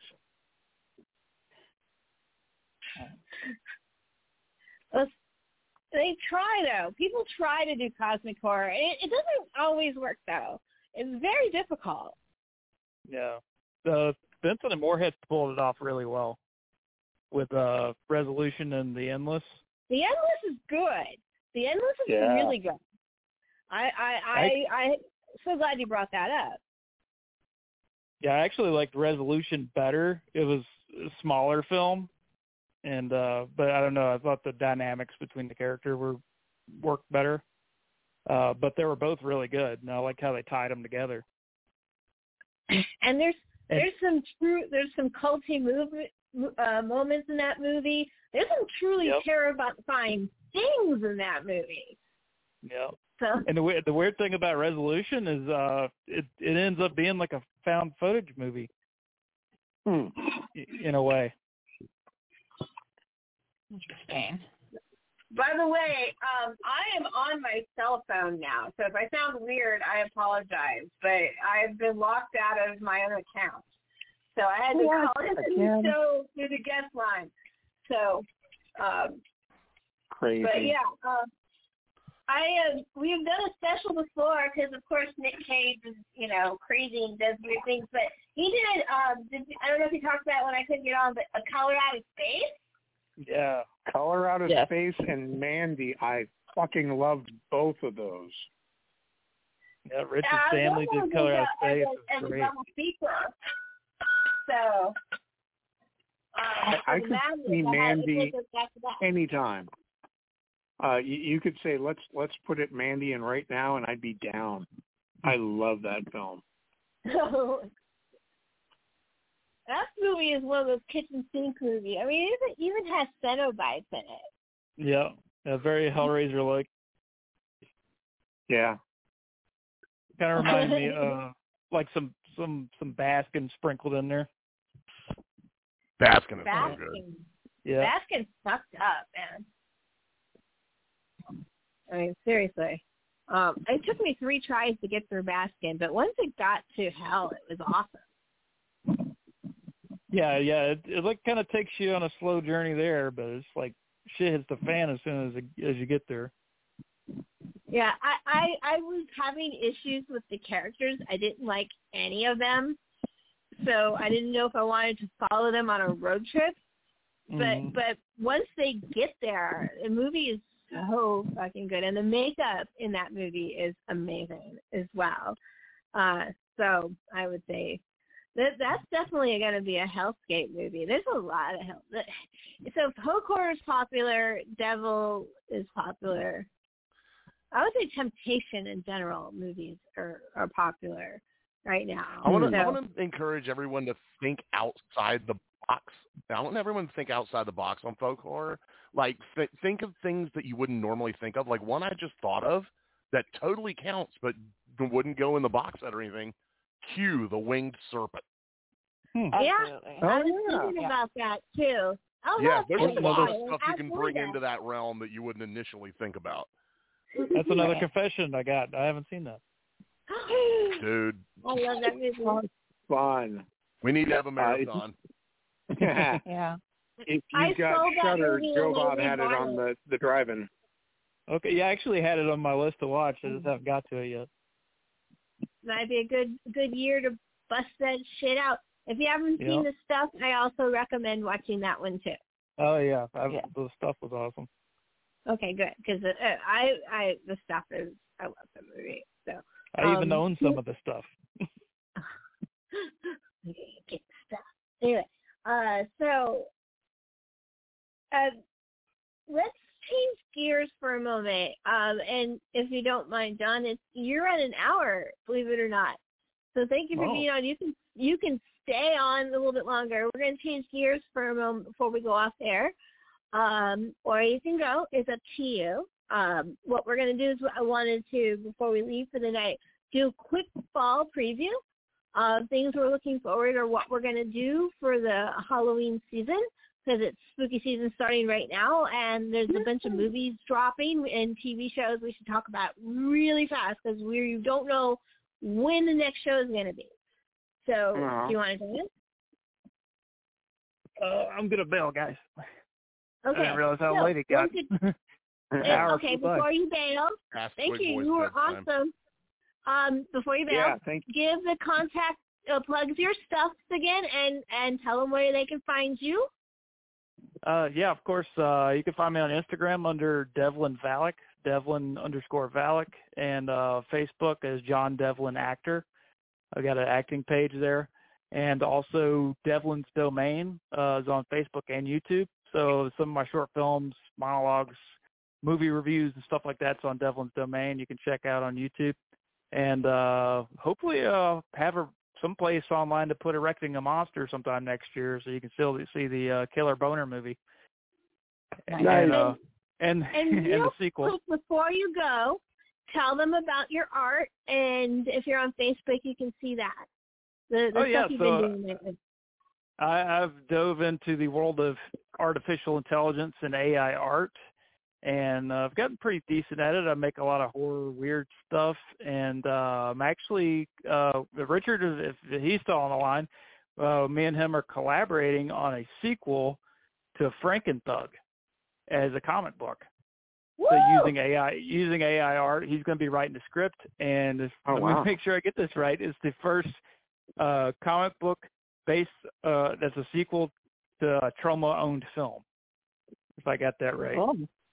And I've actually got I just did characters designs for Little Dave, Nathan. I saw. Richard showed me, and it looked pretty dope, man. I dig it. Yeah, so I'm working on that. It's in the early stages, but I got a cover and some character designs and stuff like that. So it's going to be a deep endeavor. Hopefully it works out well. So far, so good. But yeah, you can. I might actually start a page for that. Dagan AI. I've been tagging all of them under that, so you can follow the hashtag and see the art there. Well, thank you for sharing your art with us, and it's been fun watching you get better and better with the program. So, and I appreciate you for coming on the show. And we will definitely, anytime we know you're going to make an appearance, we'll make sure we plug your stuff always. So, thank you. All right. Appreciate you having me on. I'm going to ask you to hang up yourself because I'm in this weird limbo. So, no problem. Sir, have a good one. Have a good evening, and we'll see you soon. Good night. Good night, everybody. Hi, John. Good night. And then John goes away. We miss him.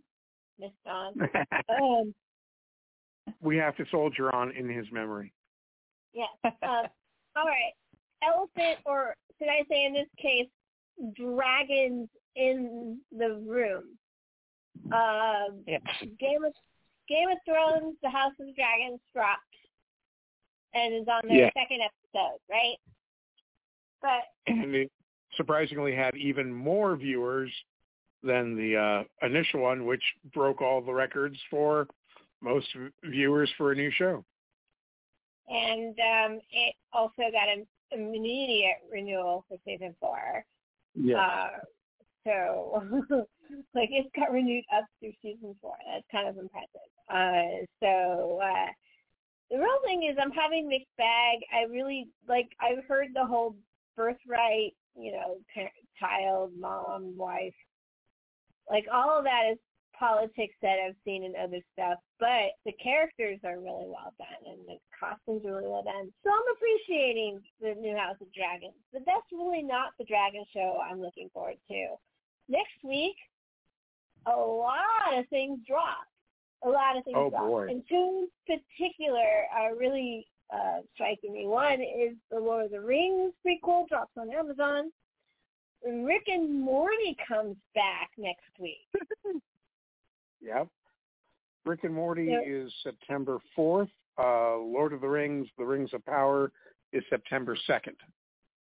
Yeah, so that's coming around the corner. There's also a couple other big things coming out next on Labor Day weekend, right? Well, let's see. I have a list of things coming out or about to come out since we last talked. Prey, which had its premiere at Comic-Con, hit, and almost universal praise for Prey. There's a fun thing that I believe it's the first film to have a complete Cherokee voice cast. Apparently they didn't record the film initially with an all Cherokee voice actors, but they went back and dubbed. Comanche, thank you. I'm so sorry. Comanche. So that's kind of cool. Solar Opposites dropped July 13. Rings of Power, House of Dragons we talked about. Lower Decks had its first episode this past August 25th. Archer, Season 13, had its first episode on the 24th, so that's up and running. I just watched last night. It was pretty good. Yeah, it was. That was the episode that they showed at Comic-Con, and I enjoyed it. I especially liked the idea of Archer saying that he's now going to be the Archer who doesn't respect the rules. at the end of the episode. Like, what did we have before? So, yeah, this could potentially be a very good season. The first 2 episodes of She-Hulk dropped, and there's a lot of critics saying a lot of horrible things about it, but from the first 2 episodes, I don't know what they're talking about. I'm enjoying what I've seen so far. The Lego Star Wars Summer Vacation Special is up and running. That hit August 5th. I've seen it, and it's not their strongest effort. It's got a couple cute moments, but it's for a younger audience. And, Lego movies can hit all audiences. Lego movies can be entertaining for adults as well, as we've seen with the Batman Lego movie and both of the Lego movies, but this ain't that. So, it's okay, but I'm waiting for something better. We had Resident Evil hit July 14th. I've seen the first couple episodes, and I'm enjoying it. Unfortunately, Netflix has canceled it already. A lot of people did not like it. I don't think Nathan liked it either. I was not. Oh, that's a shame. Like I say, I've only done the first 2 episodes, and I like what I've seen so far, but then I'm a fan of the film series, so I don't know. Harley Quinn has been renewed for a 4th season. Yesterday, I actually got to go to a signing with some of the writers who have done a Harley Quinn from the TV series comic book, and that's a lot of fun, too. That's out right now. Rick and Morty, as you mentioned, Season 6 dropped September 4. Star Wars Bad Batch Season 2. Holy shit, I'm so excited for this one, September 28th. Yes. Hocus Pocus 2 coming September 30th. Interview with the Vampire coming October 2nd.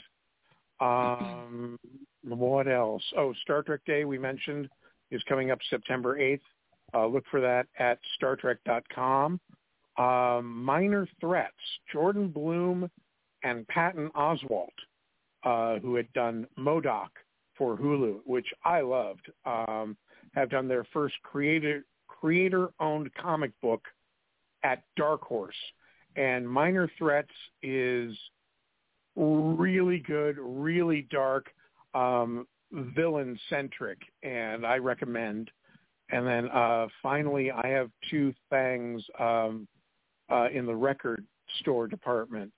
Finally Enough Love, 50 number ones by Madonna, is a whole bunch of remixes of Madonna's dance things and celebrating her birthday. And it's really good if you like dance music. And then Against the Odds, Blondie just dropped, and it's got a ton of unheard stuff, previously unheard stuff. And what little I've heard of it so far, I really like. Nice. Well, that's amazing. I didn't even tell you we were going to have a fall preview, and you had a list already. I came, prepared. Not my first disco. Good. Who wants to go next, Raven or Nathan? There's a couple I'm thinking about. Since I got folk horror on the brain. There's a Macedonian folk horror movie coming out that looks really cool, and it's dropping on September 22nd. I think it's going to select theaters. I don't know anything about streaming yet, but it's in the Macedonian language, and I know it's set in the 19th century, and the concept is this feral witch accidentally kills a peasant and then assumes the peasant's identity, and various other people's identity throughout the film, and it looks neat and atmospheric and really cool. Cool. And then I don't know how I feel about this one, but I am probably going to watch it just out of, I can't lose my goth points. The Munsters is coming out on September 27th. And, of course, there's a new Rob Zombie's Munsters. And then there's the premiere of Hellraiser 2022, October 7th. I'm kind of peeing my pants about that one. I really can't wait for it. So, but I will, because those are my big three. Besides Hocus Pocus 2, that I'm like, I should probably do those. And the Macedonian film that's called You Won't Be Alone. You will never know. It is called You Won't Be Alone. Isn't that on Peacock? On Peacock? I believe. Yeah, You Won't Be Alone. I think it's currently available on Peacock. Ooh. My United States. It's possible. Maybe it has the wrong release date here. Let me see. You Won't Be Alone. Yes, it is. If you have a prescription. A prescription for not for the free account. So looks like they have on my tracker the Australian release date, which is the 22nd, but it actually dropped here in limited form at Sundance in January. But I think it just hasn't been available until pretty recently. But okay, good to know. Peacock, Macedonian Folklore. There we go. Nice. Peacock Premium. And hey, anybody that doesn't know this, if you have Costner, you Peacock. Yeah, I don't. So come on out there, get your Peacock. Yeah. Take those greedy bastards for all you can get out of them. All right. Nathan, I'm going to throw it to you, but I'm going to warn you. You've been a little choppy, and I think it's inconsistent, like some of you us can hear, so you might want to check your wire real quick. But I know you made a list, too, so I wanted to add to the... I'm having all kinds of difficulties. Hear me right? Yeah, totally. Crackling. Okay. I'm probably the one who doesn't sound right now because I'm on this weird phone. You mentioned Hellraiser October 6th. I am super stoked about that one. Yeah. We're also here too. We're also getting Spirit Halloween. I missed it. Which Halloween the movie. Which sounds yeah. Looking forward to that one. All right, real quick before I crack up out again. We got Menu coming up in there. We got Barbarian in September. We got Pray for the Devil out. Really good shit to come out. Pearl's about to come out. But I'm looking forward to the Toss movie. Hills. I mean, there's stuff to see.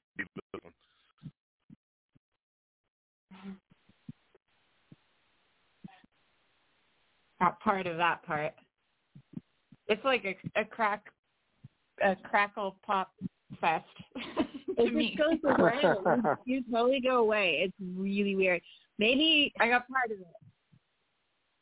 Are you there still, sir? Yes. Cool movies come out. Yeah, no, you're coming in and out, man. Oh my God. What is up with the sound tonight? Well, you're the one that mentioned Elder Gods. That's true. I guess it's so. True. I'm sorry I took people's things in there. It is completely my fault.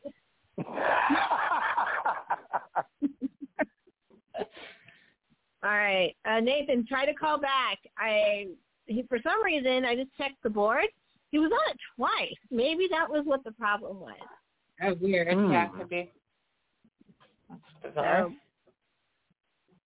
Aha. Let's see. Yeah. I don't know. You are on Sexy Witches. No, and he's gone again. Well, Dang it. My God. All right.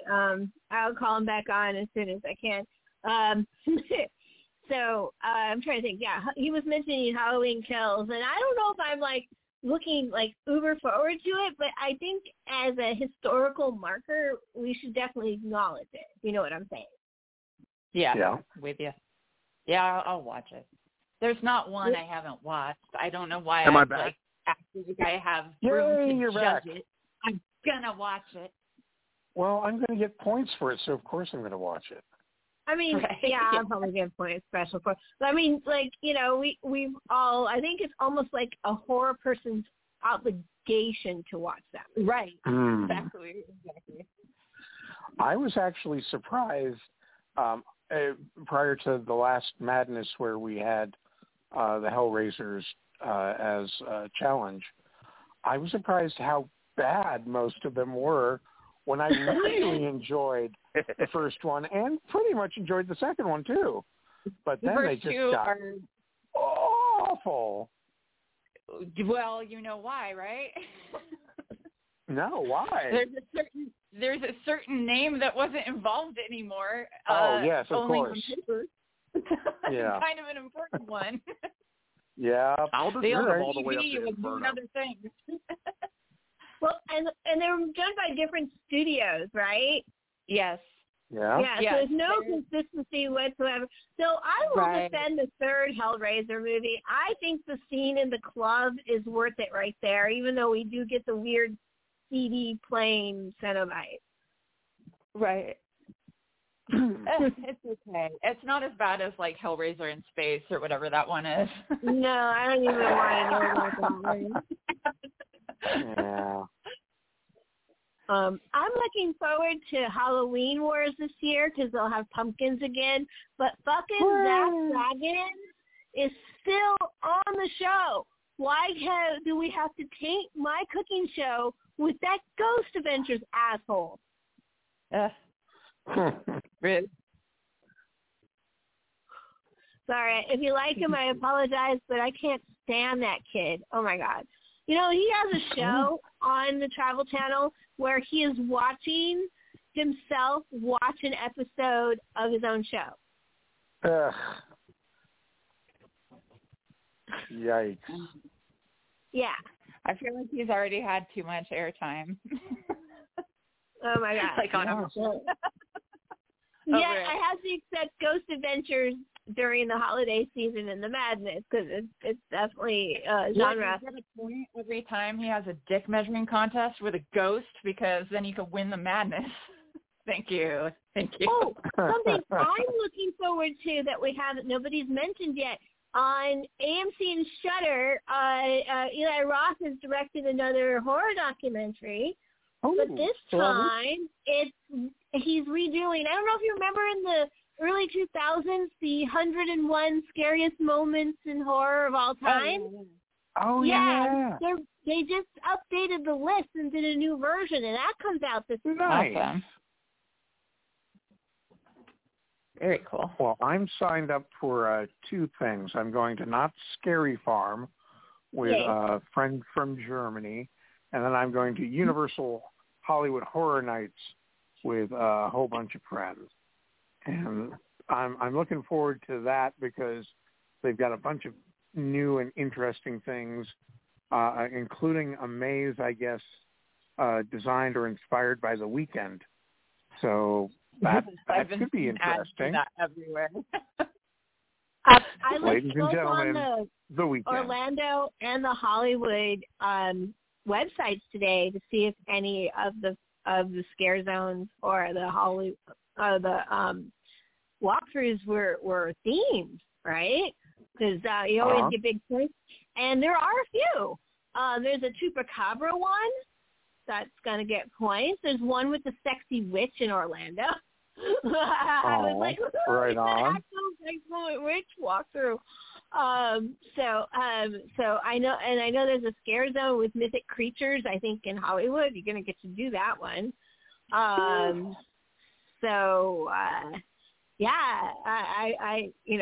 once again Orlando throwing it down. Though the one that I'm most jealous that you get to walk through that I want to this season is Killer Clowns from Outer Space. Oh my God. I'm so scared, but I want to do it. Oh my God. I don't know if I would survive that one, but I would fucking love dying. I would die happy. I really would. When we did the clown year, it did help my coulrophobia immensely, and I can view pretty much any clown on screen now, but I still have problems with white cake face makeup, whether it's a mime or a clown, like that. You get so much facial expression hidden, and with these, obviously, they're going to be very close to mascots. I'm probably going to see my fans, but I also want to be scared. That's kind of the point, right? Yeah, absolutely. So, I might figure out how to go to that, but I know it's going to be like really sad because 5-year-olds will probably be fine with it, and I will be screaming. I think the terror tram is going to be both us. That's right. I don't know how they're going to do that, but I'm interested to see how they do that. Me too, actually. I should also. I had something to say, and I'm completely blanking it now. It's been a long day all the time. Go ahead. I'll come back to it. Oh, I now know what it is. Because I think we missed this on your list, but I believe, speaking of scary clowns, Terrifier 2 comes out in October. Yes. Oh, yeah. I just saw a poster for it, and it looks bitchin'. Yeah, I figured it's amazing. While you're not sputtering, tell us about Terrifier 2. Terrifier 2. That character of Art the Clown, I remember watching a movie called All Hallows Eve. It was an anthology movie, and Art the Clown was the character in the wraparound.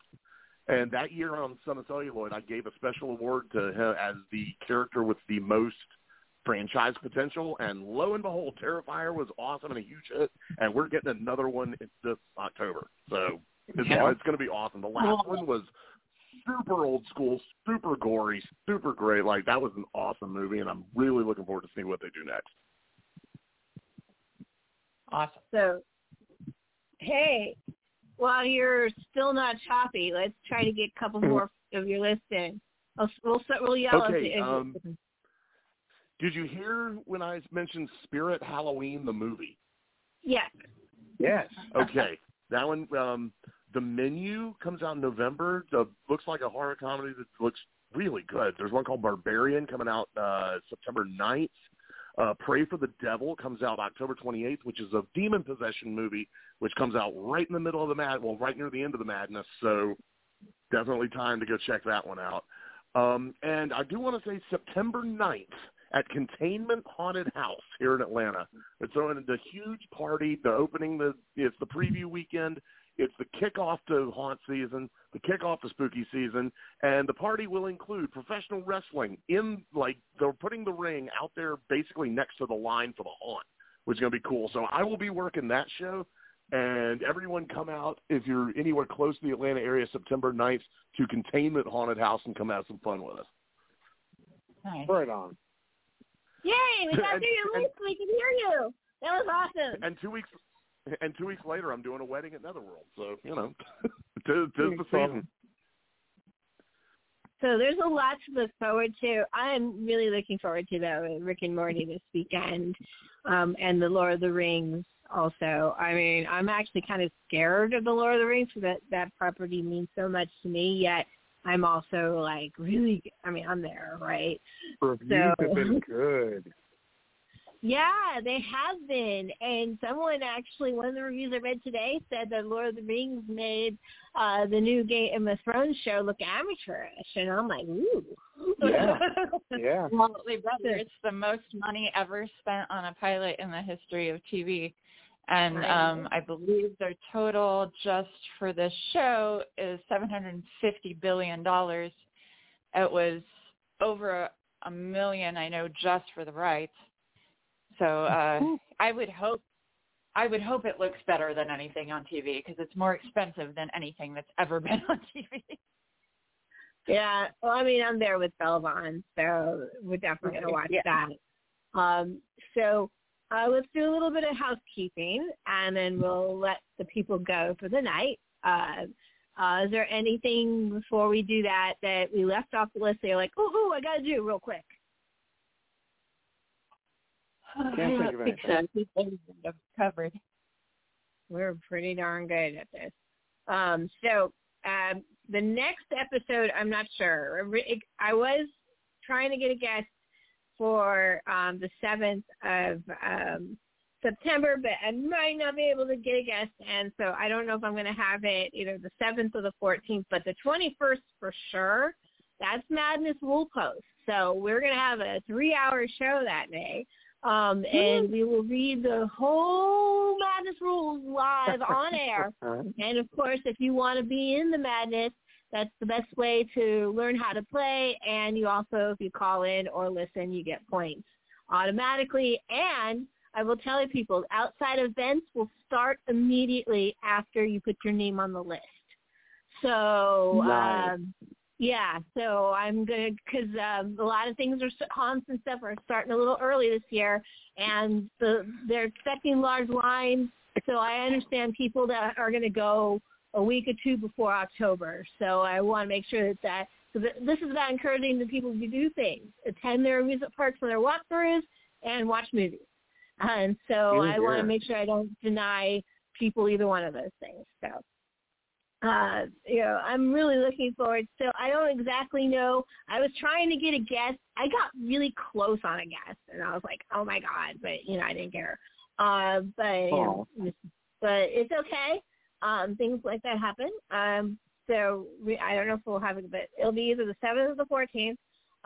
And that will be a relatively short episode, mostly just doing some housekeeping, things like that, because, of course, the 21st is the Halloween Horror Movie Marathon Madness, Monsters of Lore, and Witches Galore. It's already here. I've been working on the madness pretty much since about my birthday last week. Been hounding Nathan for things. We do have the secret film list locked in, so but we're going to write poems for the clues this year. Yeah, and I have a bunch of the binges ready to go, but I still haven't quite locked down. So it's week 3 binge. We know half of it's going to be Children of the Corn. I don't know what the other franchise is going to be. I have some, obviously, these guys know because they're all judges this year, but we won't go into too deep. But we already know the ones that are on the short list. It's just I have to make some decisions. But there'll be dark ride bonuses for outside events as usual. There's going to be it's going to be a fun year. And even with folk horror being sometimes depressing or slow, but beautiful, there's going to be plenty to do outdoors events and stuff as well to keep your juices flowing. It's going to be a really nice, I think this is going to be an awesome October. It's my first one in the South, so I have a whole world to explore down here, and I'm looking forward to that as well. And I have a new job down here in Georgia now, so I'm definitely going to be here for a bit. So anyway, why don't we go, Raven? Where can they plug your stuff? Where can they find you? Oh, you can find me on Twitter at Raven Looney, RAVYNLOONY. And let's see, I'm also on TikTok as Frida Kruger, and that's good enough for now. That should get you started. Great. And Aaron, how about you? I'm on Twitter at Aaron Sama, SAMA 1313. And you can find me on Facebook as Winslow Leach. And if you're a fan of Phantom of the Paradise, you'll get that reference. Okay, and Mr. Nathan Hamilton, where do we reach you? You can't find me. Nice. Ever. Challenge accepted. No, you can find me September 9th at Containment. That's the best place to come find me. And he's still doing promotions for TPW. We were at a show last weekend. We won't go into details. Yes, we were. September 27th is going to be the next show for them. So go check out Total Psychopathic Wrestling on Facebook for all the details about that show. Yep. Which will feature the return of the Necro Butcher. That's right. I've never gotten to see the Necro Butcher actually wrestle, so this will be a first for me. So I'm pretty excited about that. You can find me mostly on the Facebooks. Elizabeth Catherine Gray is my personal profile, and I use it as a hub for all my interests. And believe me, I have a lot of them. But I also have groups. The Halloween Horror Movie Marathon Madness. This is a great time to join this group because we're about to do the contest.